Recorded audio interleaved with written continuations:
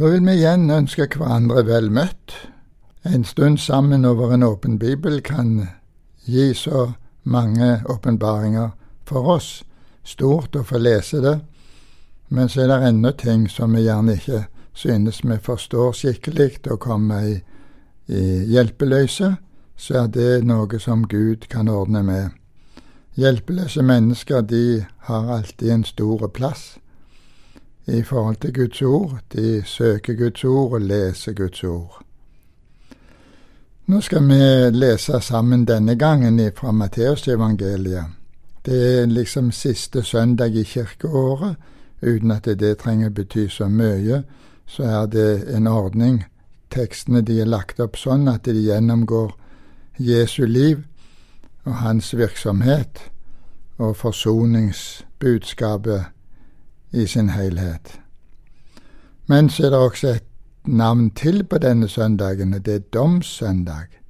Når vi kom til dette sammenheng i kirkeåret, fra Jesu fødsel, jul, høytid, og så kunnskap om Jesus gjennom hele året, til vi kommer til avslutningen.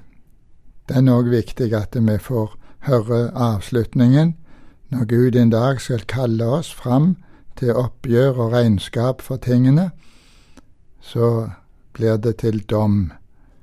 Domssøndag er det gjerne også kalt denne søndagen. Så da vil vi sammen be litt før vi skal lese sammen i Matteus evangeliet. Teksten er i dag fra kapittel 25, og det er fra det 31. verset. Det er et alvorsord til oss som kommer i møte med oss når vi leser denne teksten. En domstekst på mange måter. Dommeren skal dømme enten skyldig eller uskyldig. Og vi skal få oppleve og høre det, at det er den som tror på Sønnen og tar imot hans ord, og tar imot hans person gjennom Bibelen, så skal vi bli stående i dommen. Jesus tok den dommen på seg og i vårt sted, og vi skal få lov til å være fri. Ja, han har forkynt det til oss, at i Jesu navn så er vi fri ifra all synd, død og dom. Da ber vi sammen. Vi priser deg, himmelske Far, for dette ordet er et ord ifra deg, det òg.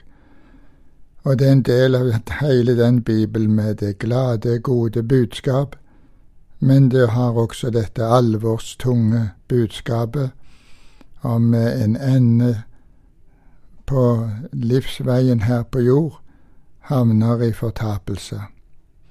Men nå og i dag er nådens tid, i dag er Gud å finne.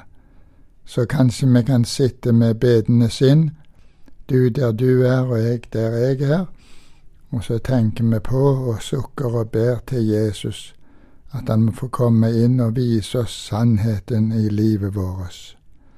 Herre, vi ber om det i Jesu navn. Amen.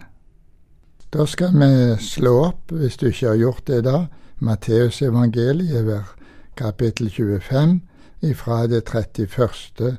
til det 46. verset. Men når menneskesønnen kommer i sin herlighet, og alle englene med ham, da skal han sitte på sin herlighetstrone, og alle folkeslag skal samles framfor ham. Han skal skille dem fra hverandre, liksom gjeteren skiller sauene fra geitene. Han skal stille sauene ved sin høyre side, og geitene ved sin venstre.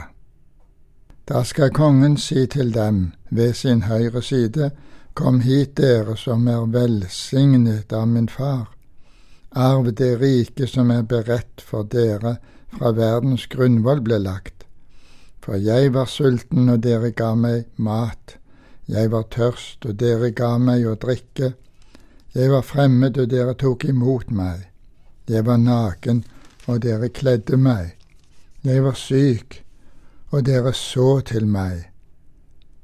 Jeg var i fengsel, og dere kom til meg. Da skal de rettferdige svare ham og si, Herre, når så vi deg sulten og ga deg mat? Eller tørst og ga deg å drikke? Når så vi deg fremmed og tok imot deg? Eller naken og ga deg klær? Når så vi deg syk eller i fengsel og kom til meg? Og kongen skal svare og si til dem, sannelig, sier jeg dere, alt dere gjorde mot en av disse mine minste brødre, det gjorde dere mot meg. Så skal han si til dem på venstre side, gå bort fra meg, dere som er forbannet, til den evige ild, som er beredt for djevelen og hans engler. For jeg var sulten, og dere ga meg ikke mat. Jeg var tørst, og dere ga meg ikke å drikke.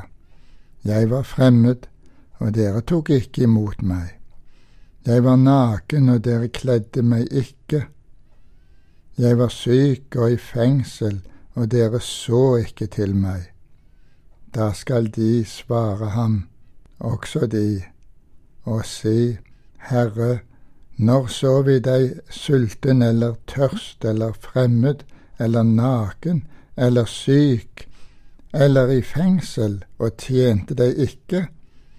Da skal han svare dem og si, sannelig, sier jeg dere, det dere ikke gjorde mot en av disse minste, det har dere heller ikke gjort imot meg, og disse skal gå bort til evig pine, men de rettferdige til evig liv.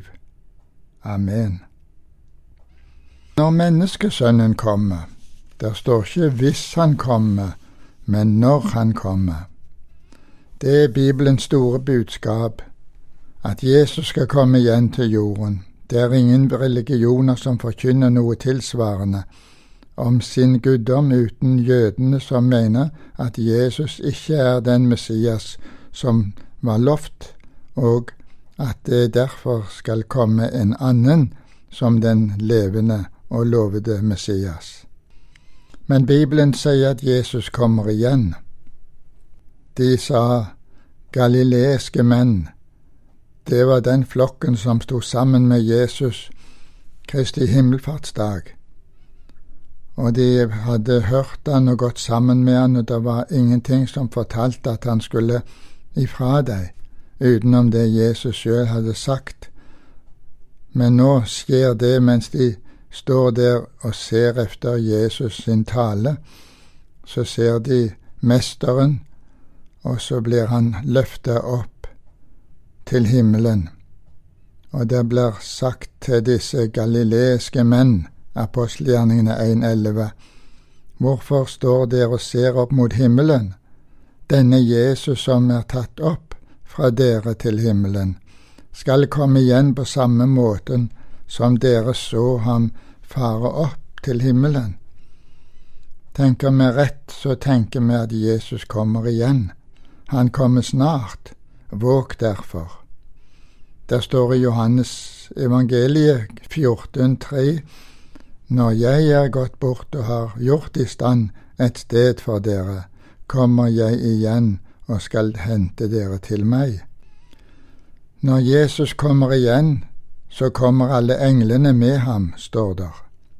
Vi utdyper ikke noe mer om det nå, uten å legge merke til at Jesus kommer sammen med sine engler. Det blir noe til oppmøte, hvilken skare du, og hvilket syn, det får oss til å tenke på den engleskaren som hyrdene så den natta Jesus ble født. Så blir det største å få se Jesus sitte på sin herlighetstrone. Da åpenbarer han seg som Herren, eller som kongen, som dommeren er også et navn på Jesus, som frelseren, kanskje det som er det vi er mest kjær i forhold til. Det er store, gode navn som forteller hvem Jesus virkelig er, det vi leste opp. Og da må jeg spørre, hva gjør du i forhold til at Jesus kom igjen? Da skal alle bekjenne at han sannelig er verdens frelser. Alle folkeslag skal samles framfor ham. Nå skal vi legge merke til hva der står, alle folkeslag.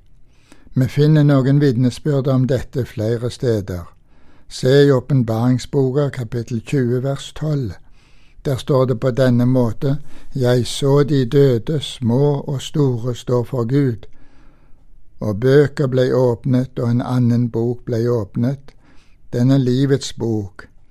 De døde ble dømt etter det som var skrevet i bøkene, etter sine gjerninger. Tenk på det, etter sine gjerninger. Hvorfor sånn? Vi fortsetter i 2. Korinterbrev 5, vers 10. For vi skal alle åpenbares for Kristi domstol, for at enhver kan få igjen det som har skjedd ved legeme, etter det han gjorde, enten godt eller vondt. Det som har skjedd ved legeme, det er de gjerninger som vi gjør fordi vi ble født på ny, det som Den hellige ånd skaper i oss og gjennom oss. Og der står jo sånn i Filippabrevet 2, vers 10, at i Jesu navn skal hvert kne bøye seg, dere som er i himmelen og på jorden og under jorden. Noen prøver å holde fast på at dette møtet med Gud kun gjelder kristne, og at det de som ikke er interessert i kristendom, skal slippe et sånt møte.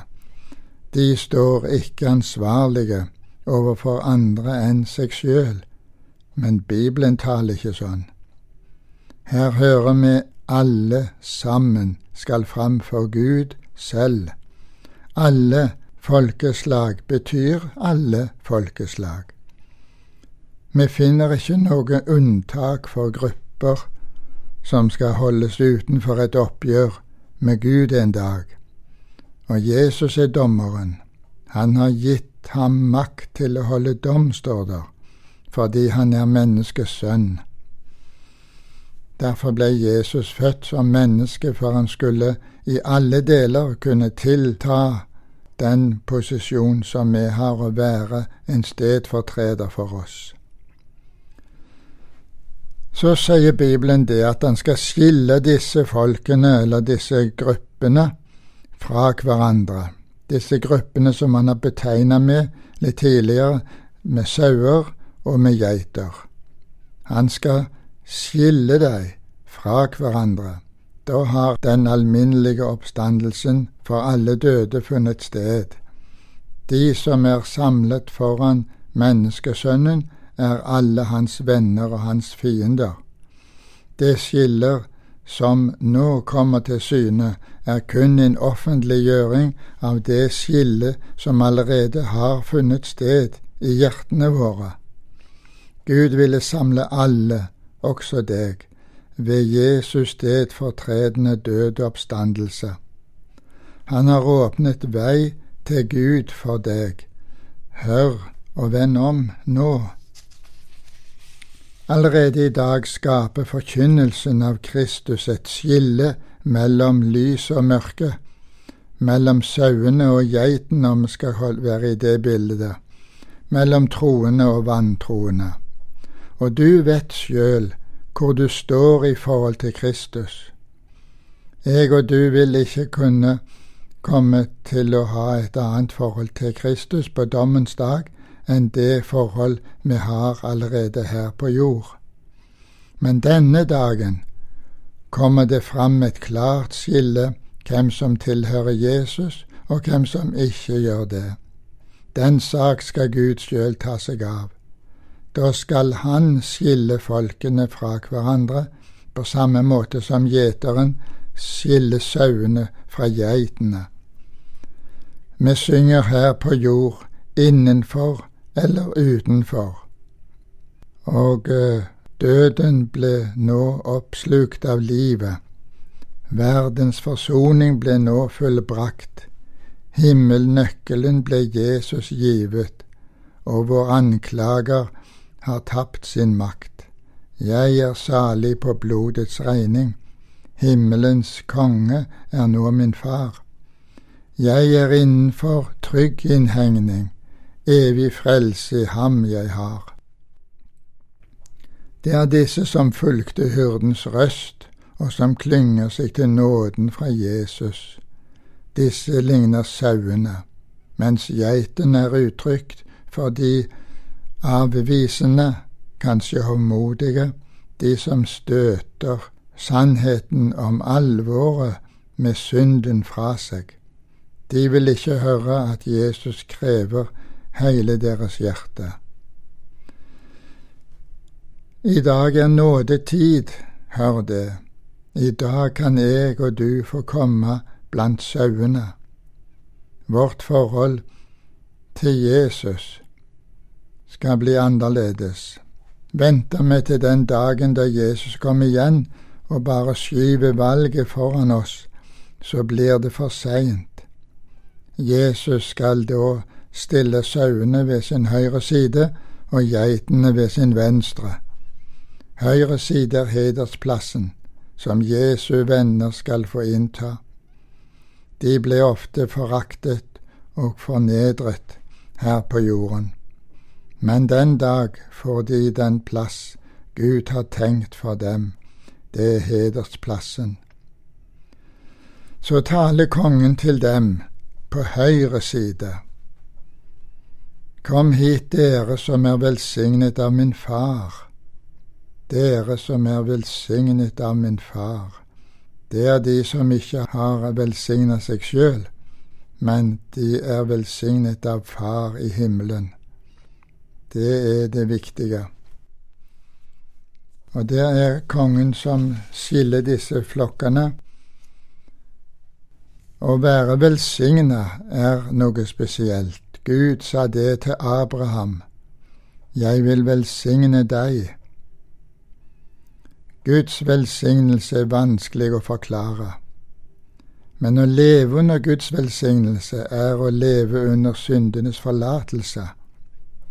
Herrens hyrde omsorg, løftene om arven i himmelen. Det følger noe uforklarlig med det mennesket som velsignet av Gud. Ikke minst hører vi her at det de velsignede som arver Guds rike. De Abrahams slekt. Ja, der står i Efeserbrevet 1:3, lovet være Gud, vår Herre Jesu Kristi Far, Han som har velsignet oss med all åndelig velsignelse i himmelen, i Kristus.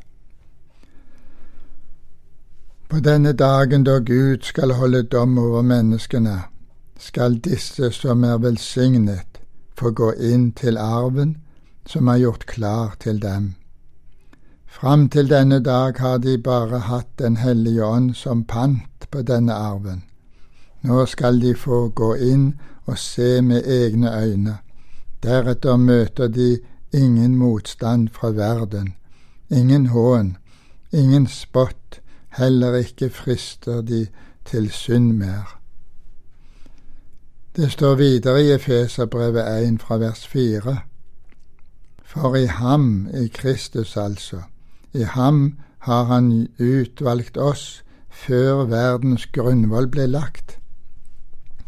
Så lenge siden det at han tenkte på oss, og han gjorde et valg, en bestemmelse allerede i skapelsesakten, før den til og med.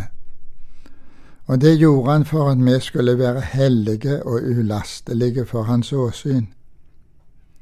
Ja, der står at i kjærlighet har han på forhånd bestemt oss til å få barnekår hos seg, nettopp ved Jesus Kristus, etter sin viljes frie råd, til pris for sin nådes herlighet, som han gav oss i den elskede. Når Herren kommer og skal dømme oss, så trekker han fram gjerningene vi har gjort. Livets vitnesbyrd blir vitnesbyrdet i dommen. Hva har du gjort? Vi får se noe her, hvordan de gjerningene som skal vitne om oss og for oss i dommen. Disse gjerningene som Jesus nevner, frukter av Den hellige ånd. De har spesielle egenskaper. De vitner om troen på Jesus. Vi kan kalle det barmhjertighetsgjerninger. De er ikke drevet fram av allmenn menneskelig følelse og initiativ. De blir dømt etter det de har gjort. 2 ting om disse gjerningene. De som står ved Herrens høyre side, vet ikke selv om dem.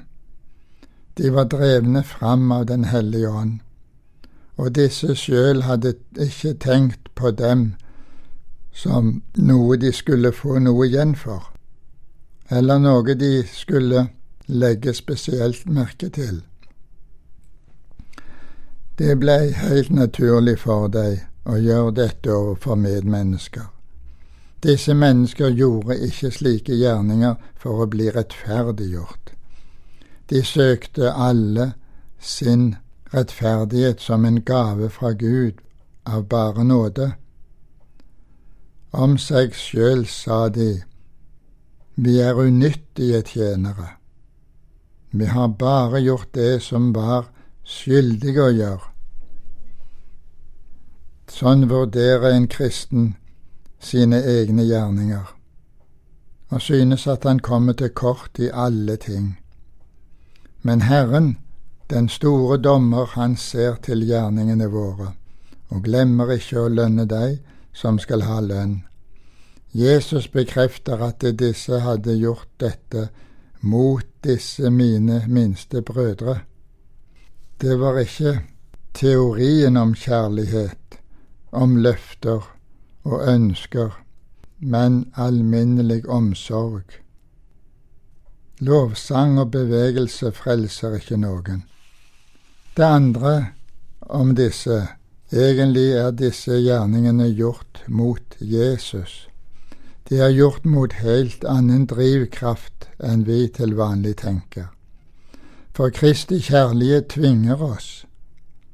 Det er ikke en følelse vi skal lengte efter, finne noen bevis i livsveien vår, men Kristi kjærlighet tvinger oss. Og så har vi gjort det klart for oss, når en er død for alle, så har de alle dødd. Det er i virkeligheten hjerteforholdet til Jesus som kommer til uttrykk i disse gjerningene. Men vil du vite det, du uforstandige menneske, sånn taler Herren, troen uten gjerninger er unyttig. Troen uten gjerninger er unyttig, tenk det. Altså, der vil komme gjerninger som en frukt, resultat av troen. Det står videre i Jakobs brev, ble ikke Abraham, vår far, rettferdiggjort av gjerninger, da han offret sin sønn Isak på alteret. Det var en prøve for Abraham. Gud ville prøve oss om han ville stå ved det løftet han hadde gitt. Og Gud virker i han, både ville og gjøre efter hans vilje. Du ser troen virket sammen med gjerningene, og at troen ble fullkommen ved gjerningene. Der står om å få dette riket, arv det riket som er beredt for dere, fra verdens grunnvoll ble lagt. Kom og arv. Sånn er det heter i Guds rike. Du skal ikke komme og kreve, men du kan få nåde. Du kan få en arv som Gud har tenkt til deg. Så taler Herren, kongen, til dem på sin venstre side, på geitene. Først nå blir det avslørt og helt åpenbart hvordan det står til med deg. Gå bort fra meg, dere som er forbannet, til den evige ild som er beredt for djevelen og hans engler. Det blir et voldsomt slag for disse når dagen kommer, og først da oppleve vi levde på falske vitnesbyrd. Vi hadde ikke tatt imot Jesus. Å bli vist bort ifra Gud er å gå fortapt. Det var dette Jesus smakte da han døde for oss på korset, på Golgata. Han sa, min Gud, hvorfor har du forlatt meg? Det er fortapelsen. Ja, det er ropet ifra fortapelsen, og det helvete som er enden på det. At vi blir forlatt av Gud, dere som er forbannet, det er det motsatte av å bli velsignet. Det er vanskelig å snakke om forbannelsen, men det hviler noe vondt, mørkt og tungt over den som er forbannet. Her finnes ikke noe håp. Her står det om den evige ild. Den evige ild, Åpenbaringen 20 vers 15. Hvis noen ikke ble funnet innskrevet i livets bok, så ble han kastet i ildsjøen. Vi skal minne hverandre og oss selv på at det finnes et helvete, en ildsjø, en plass som ikke er regnet for mennesker, men for djevelen og hans engler. Og det er Bibelens ord vi leser nå. Det er ikke noe vi eller predikanter har funnet på.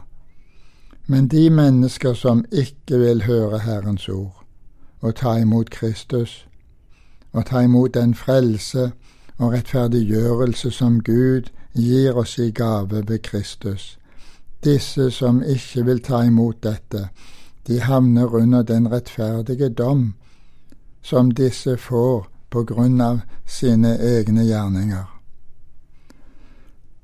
Disse møter sine egne gjerninger. Grunnen til at disse ble fordømt, er ikke de mange og grove synder som de har gjort. Det er det de ikke har gjort. De elsket ikke Herren, slik han møtte dem gjennom sine troende. De elsket ikke Jesus. Det er den største synden, og det er drivkraften til disse gjerninger som vi skal dømmes etter. I sitt møte med Peter etter oppstandelsen, så spør Jesus, elsker du meg? Hele sammenhengen avgjøres gjennom dette. Livet og gjerningene våre blir også preget av hva forhold jeg har til Jesus. De som ikke elsker Jesus og har de gjerninger som springer fram av kjærligheten til ham, de går fortapt. Du kan lese om det i kapittelet vårt, vers 45-46. Da Jesus møtte Paulus utenfor Damaskus, så sa han rett ut at når Paulus forfulgte de kristne, da forfulgte han egentlig Jesus. Det skal motstander av kristen tro vite i dag også. Når de angriper kristne, motarbeider de kristne og forfølger dem, da forfølger de og motarbeider de Jesus selv. Nå kan det tenkes at vi spør, hva gjerninger har jeg? Hva er mitt forhold til Gud? La det spørsmål få plass hos oss. Det er et viktig spørsmål, og det er viktig at vi kan stille det nå mens det ennå er nådetid. Hadde det ikke vært tid lenger til å vende om og få møte en nådig Gud, så hadde ikke denne andakten blitt holdt. Følger med Jesus, søker han i Bibel, så kommer vi til å gjøre hans gjerninger. Men nå har Gud vist sin kjærlighet mot oss. Det har han gjort ved at Kristus døde for oss, mens vi ennå var syndere. Jesu død på Golgata, kors, gjelder også i dag, og den gjelder også meg. Jeg skal også få komme med mine unnlatelsessynder, bekjenne dem for Jesus og høre at han gjerne vil tilgi. Det står der om i 1. Johannes brev i kapittel 1. Og til menigheten i Efesus sier Jesus, kom derfor i hu hva du er falt ifra. Omvend deg og gjør de første gjerninger. Men hvis ikke, så kom jeg brått over deg, og jeg vil flytte din lysestake bort fra sitt sted, hvis du ikke omvender deg. Det var et ord til menigheten i Efesus, som vi kan lese om i Johannes' åpenbaring kapittel 2. Kong David måtte på sin måte søke Herren. Han ba Gud ransake ham, og prøvde ham om han virkelig var på livets vei. Jeg og du skal få komme nå og vende oss til Jesus og si det til ham at jeg vil ta imot ham på nytt og tro på ham. Tro til frelse kommer av å høre Guds ord. Bekjenn derfor Herren at du har stått imot, men at du nå vil vende deg til Han og la deg frelse. En kristen vil alltid, når en ransaker seg selv, finne ut at en er lunken, feig, at en mangler disse gjerningene. De gjerningene som er gjort i kjærlighet til Jesus, har du aldri regnet med. Prøver vi å finne deg, og på en måte samle bevis for sånne hos oss selv, så kommer vi alltid til kort. Men blir du i Jesu ord, så vokser disse troens gjerninger fram. Kanskje vi må spørre oss selv et ransakende spørsmål til slutt. Elsker du Jesus? Det kommer til å avgjøre hva gjerninger og frukter som vil vitne for deg i dommen. Amen.